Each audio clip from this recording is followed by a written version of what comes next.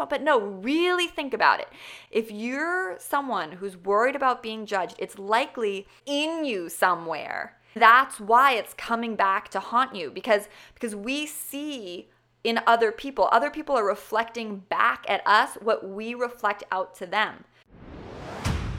Ignite your best life. Yoga is the spark. Hello, my friends. Welcome back to the Yoga Hacks podcast. And our topic today is about teaching yoga and how we can step more into the role of a vessel for the teachings and not get so caught up in the act of teaching ourselves and our ego. And this topic is spurred because I actually just finished my first inaugural yoga teacher training 200-hour online program. And of course, there's an in-person component too that people can do. And graduating these 35 or so students has been so magical for me. I've learned so much from them. And if you're in our Uplifted community, you'll get a chance to connect with each of them and get to know them a little better. They have incredible offerings to share. And I'm gearing up for round 2 of the teacher training, which starts in August. So if that's calling to you, get the details on my website. You can go to brettlarkin.com/train. And it's important to know that if you already have a 200-hour degree, you can actually do the training at a highly discounted rate for Yoga Alliance Continuing Education credit. Now, one of the big questions that gets asked when people are considering yoga teacher training is I get dozens and dozens of emails from folks that say, am I ready, right? And I have a whole podcast on that, which I'd encourage you to listen to. I'll link it up below. But they want to know, am I ready? And then their ego mind or their vrittis, their mind chatter has created all these potential excuses of why they're not able to teach or why they won't be a good teacher. And some of these are they haven't been practicing enough, lack of experience, they can't do certain inversions, certain poses, certain arm balances. So how will they ever be able to teach or demonstrate those to students? They're afraid of public speaking. They profusely sweat if they're ever in front of people, standing at the top of the room. They don't know their left from right. Really, I've heard it all. Like any excuse that exists, I've heard it.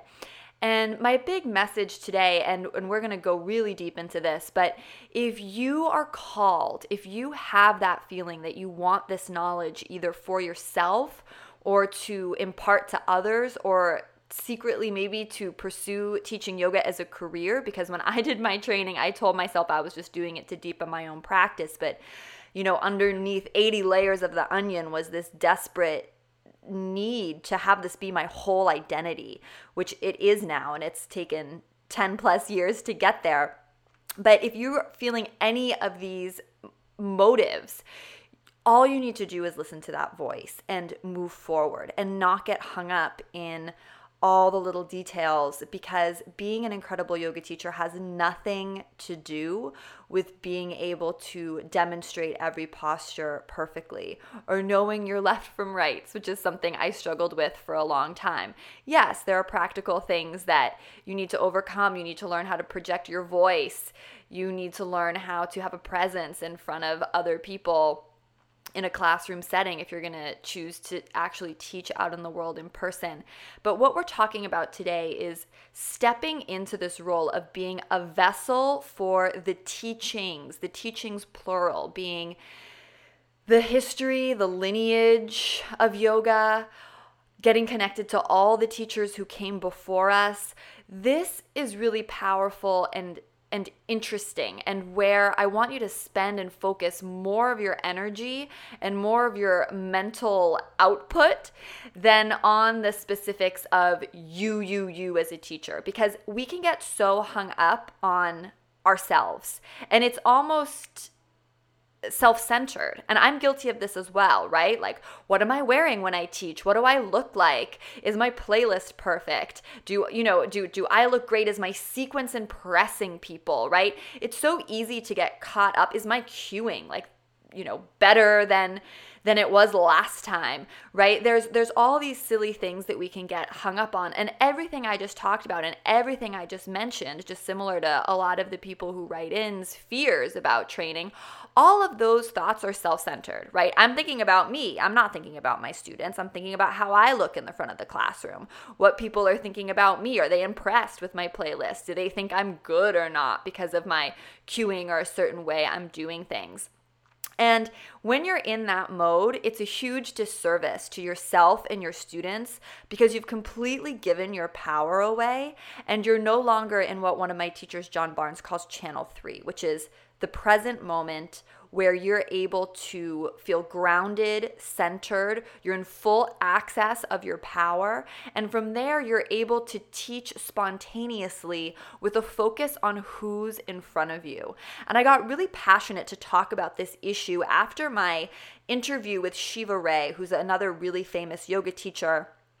Definitely listen to the podcast where I interview her and she and I deep dive into Shakti, Shiva, the sacred feminine, so many juicy topics. I'll link that podcast up below. It's one of my Savannah podcasts. But at the end of that podcast, she and I talked briefly about this idea of stepping into the role of the vessel of the teachings as opposed to getting hung up on ourselves as teachers.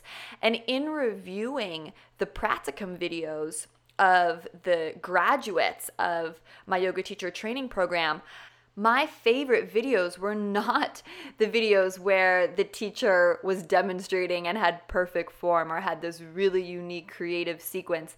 It was the ones where I could really, really see them connecting and teaching the person in front of them, meaning they were off their mat and either adjusting or cueing specifically or offering modifications or speaking directly to the student who was in front of them. And most of them, many of them, filmed these practicum videos in their house. So they were teaching 1 to 3 people, right? So a very manageable size. And when you have a class that small, it is a gift and you want to give your attention to that student and talk to them like they are a human being. And obviously it's a yoga class. It's not the time for the two of you to like dialogue back and forth a lot, but I do want some interaction to be taking place. And especially if you're in a private or teaching a private, asking questions, getting feedback from the students, saying, how does this feel? What if you tried it this way? What if we put a block there? That's presence. Because if you're not looking at your students and you're not meeting them where they are, you are not present. You are somewhere else, perhaps overly focused on yourself or too into you and what you're teaching. You need to look at your students. And this is something that I struggled with big time because when you're teaching online, usually there's not a student in front of you. If you've done my studio series classes on YouTube, there are students in front of me, but that's tricky because I'm filming at the same time. But I am able to look at them. And of course, when I'm teaching in real life, I'm walking around constantly looking at people. I'm demoing very rarely. And I think a lot of folks, especially if you're used to doing yoga online or used to receiving instruction online, think that the teacher is just supposed to demonstrate and it's everyone else's job to follow along. When really, when you're present with your students together, you are creating and you're trusting the teachings.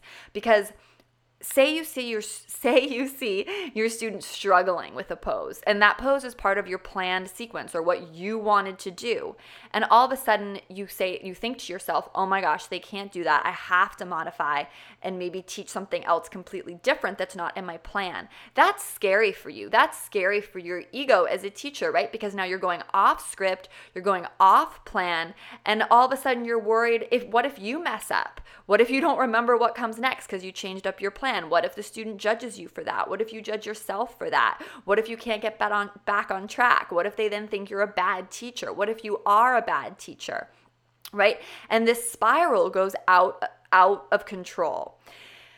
So, and it seems like an exaggeration, but it's not. That's what's really going on beneath the surface when you're afraid to change things or afraid to be spontaneous with your students. Instead, if you are grounded and trust yourself and have a strong personal practice and a trust in the teachings, we'll go into what I mean by the teachings in a minute, but it comes back to your personal practice. If you have a strong personal practice, you're going to feel centered and grounded daily. If you feel centered and grounded daily, you're going to be able to admit that energy to your students who, PS, are coming to your classes because they want to be saturated in the energy you're providing. Not because you look cute, not because you have an awesome playlist, not because your sequence is, oh, wow, and special, right? They might love those things about you too, and I love those things about you too, but really they are coming there because they are attracted to the energy that you are putting out. So if you have a strong personal practice, you are going to have delicious, lovely energy, which is going to be able to ground you.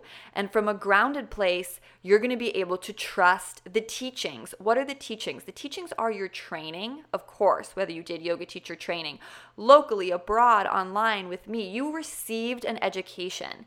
And hopefully you're very happy with that education. If you're not, do my bridge program. Like I mentioned in the beginning, it's a great deal and you get access to my whole YTT 200 hour, right? So you need to have an education or a body of work that you're relying on. And maybe you've never done yoga teacher training. You've read all the books. You've read, Hatha Yoga Pradipika. You've read the sutras. You've read Light on Yoga. You've gone crazy deep. And that's your teachings and that's your truth. But there is a body of work, whether it's your training, things you've read or seen. I like to think of it as like your continuing education, because if you're like me, it's like every podcast you listen to, you're learning more. Every book you're reading, you're learning more. Maybe you're in Uplifted because you love always learning more and going deeper, because it's infinite how deep we can go with this stuff. But you have a body of work that you are relying on and trusting. You're connected to a lineage, either through a specific teacher, through a training, or through a style of yoga that you are able to really fall back on and trust. And Kundalini Yoga does this really nicely, where they actually instruct teachers to chant silently to themselves the teacher's chant, right? Where you say, I am not a man, I am not a woman, I am not a person, I am not myself, I am a teacher. And the goal in that is removing you from being all obsessed and attached and worried about you, and helping you realize that you are a cup, you are a vessel for which these ancient teachings can flow through.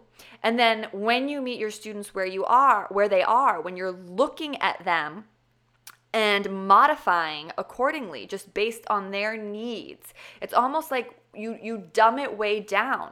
Like if they need a shoulder opener, you give them a shoulder opener. If they can't do high lunge, you help them do low lunge with blocks. You're attuned to them.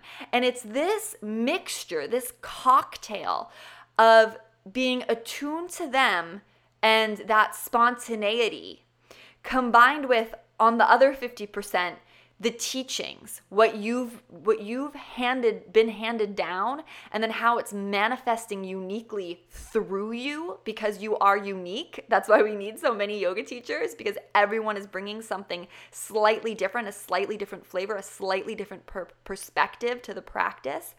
It's the intermingling of the teachings through you, the vessel, and this unique person in front of you, this unique situation in front of you, that makes every class a divine dance, that makes every class a unique experience, that makes every class special and different and healing for you and the student in its own unique way. And I'm hoping that as you're listening to this, you can taste or imagine or visualize the difference between a class like that and a class where a teacher is just going off the plan that was in their book and just doing their own thing and into themselves and demoing their own poses and barely looking at people and just sort of expecting folks to follow along. And that teacher maybe would be a beautiful teacher and have the best intentions. And that was me. That was me for years. That's why I'm so passionate about talking about this now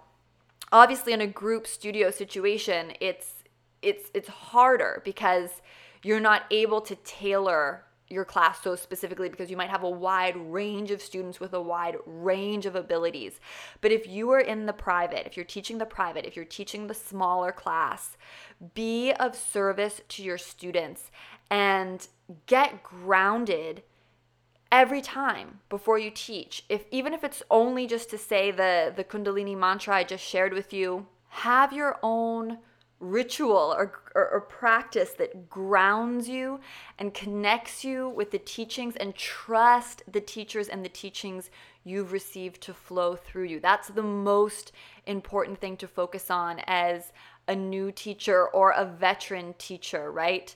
How can I let these teachings flow through me in a way that serves who's in front of me, in a way that they need to hear it right now, right? And once you step into that place, all of a sudden, all the things we talked about at the beginning of this podcast, like how do I look when I'm doing Warrior 2? Or I can't demo Pincha Mayurasana perfectly, so I definitely can't teach, right? Do you see how all of that just goes out the window and just seems completely irrelevant and silly when you tap into this different energy? So that's what I really want to encourage everyone in my training, everyone in Uplifted, everyone to do when you're sharing this practice, because being the teacher and being in the front of the room is a huge responsibility. And I so get it, because I've been there where you're so in your head about how you look, how you sound, you're critical, you're worried about being judged. But the thing is, if you're spending time worried about being judged, which is what all those things are, they're kind of the same, right? They're this underlying fear of judgment. It's like if you're worried about being judged, you probably judge others. Think about it. Because you might be like, no, I don't judge other people. I really don't. But no, really think about it. If you're someone who's worried about being judged, it's likely that judgment is in, I want to say like almost like it's in your prakriti, like it's in you somewhere. And that's why it's coming back to haunt you, because we see in other people are reflecting back at us what we reflect out to them. So do you actually maybe have some judgments about certain types of people, certain body types, it might be so programmed within you that you don't even notice, or you haven't been able to pick it apart or draw it to the surface of your consciousness, because so many of these things are just handed down to us from our families, from television, from society, from commercials, that we have this judgment. But if you have a fear of being judged, it is likely you are judging someone else somewhere in your life. Maybe it's not even in a yoga context, but once you nail that and you eliminate judgment from your own thoughts, all of a sudden you're not going to have that fear anymore. And it's also just like what you think is your reality, right? If you're constantly thinking about being judged, that's the energy you're putting out there. It's like you're asking people to judge you. Well, if you are just calm and confident and connected to source energy through the teachings, through the truth of what you've studied. And this is why it's so important to do a training and to connect with a teacher who really, really resonates with you at a soul level. Yoga teacher training is too important. It's too big an investment of time and money to do it with someone who you're just like lukewarm about, or to do it just because it's convenient, or to do it just because the dates match with your schedule, right? Please do not do that. I don't care if it's with me or if it's with any of the other amazing teachers that are out there. You need to train with the person who speaks to your soul, whose teachings you crave, who you want to emulate. It's so, so important, because it's setting this foundation for how you're going to connect with the teachings and how you're going to trust your practice. And I think, apologies if I already said this, but I feel like the people who I have coming into my bridge program were disappointed in their first training. They don't feel like, even if they're grounded, they can trust this education that they just know is within them, and that they can just fall back on and trust because they trusted their teacher. You need to trust your teacher wholeheartedly. And that's going to change everything, because then you're going to have this sense of grounding through doing your own personal practice. And you're going to feel this sense of complete connectedness and trust to something so much bigger than yourself. Because when you start teaching, I mean, yoga always makes us feel connected to something bigger than ourselves. But when you're teaching, it's like you're connected to everyone who's ever taught before, ever. I mean, it's amazing. It's the most amazing feeling and the most amazing high and rush when you teach those first classes. It's like going to a class times 100, right? there's things that are great and also, you know, difficult about teaching, but the energetics of it and what you take out of the classroom is so special. And that's why if you feel called to teach, I want you to pursue it however makes sense to you, with a teacher that you're really, really engaged with, excited about, and trust. Remember, be a vessel. Don't get hung up on the nitty-gritty of teaching. Think bigger than that. Be bolder than that. I love you all so much. Thank you so much for listening. Let me know your thoughts on this podcast. You know, I always cherish hearing from you. If you're listening to this on YouTube, you can leave a comment right below the YouTube video. If you're listening on iTunes, I would love it if you would subscribe and leave an iTunes review, which is very tricky to do. But if you look in the link description of the podcast, there's a little video that shows you how to do it. Join our free community, yogahackscommunity.com. That's yoga, HACKS community.com, the free Facebook group. And of course, if you want to really commit to a daily personal practice, ignite your best life on the mat and off the mat, and just go deeper with everything, become a member of our Uplifted community. It's really the most stellar people in there. And you guys inspire me so much every single day. So much love from my heart to yours. Namaste. This episode was brought to you by Uplifted, Try Brett's membership community for people who want to enrich their life through yoga for free at brettlarkin.com/uplifted. Yoga obsessed? Join Brett for yoga teacher training at brettlarkin.com/train. And don't forget to give back. Like this podcast, leave a rating or review. Share this with someone you love. Remember, now is the time to dedicate yourself to what matters most. From my heart to yours, namaste.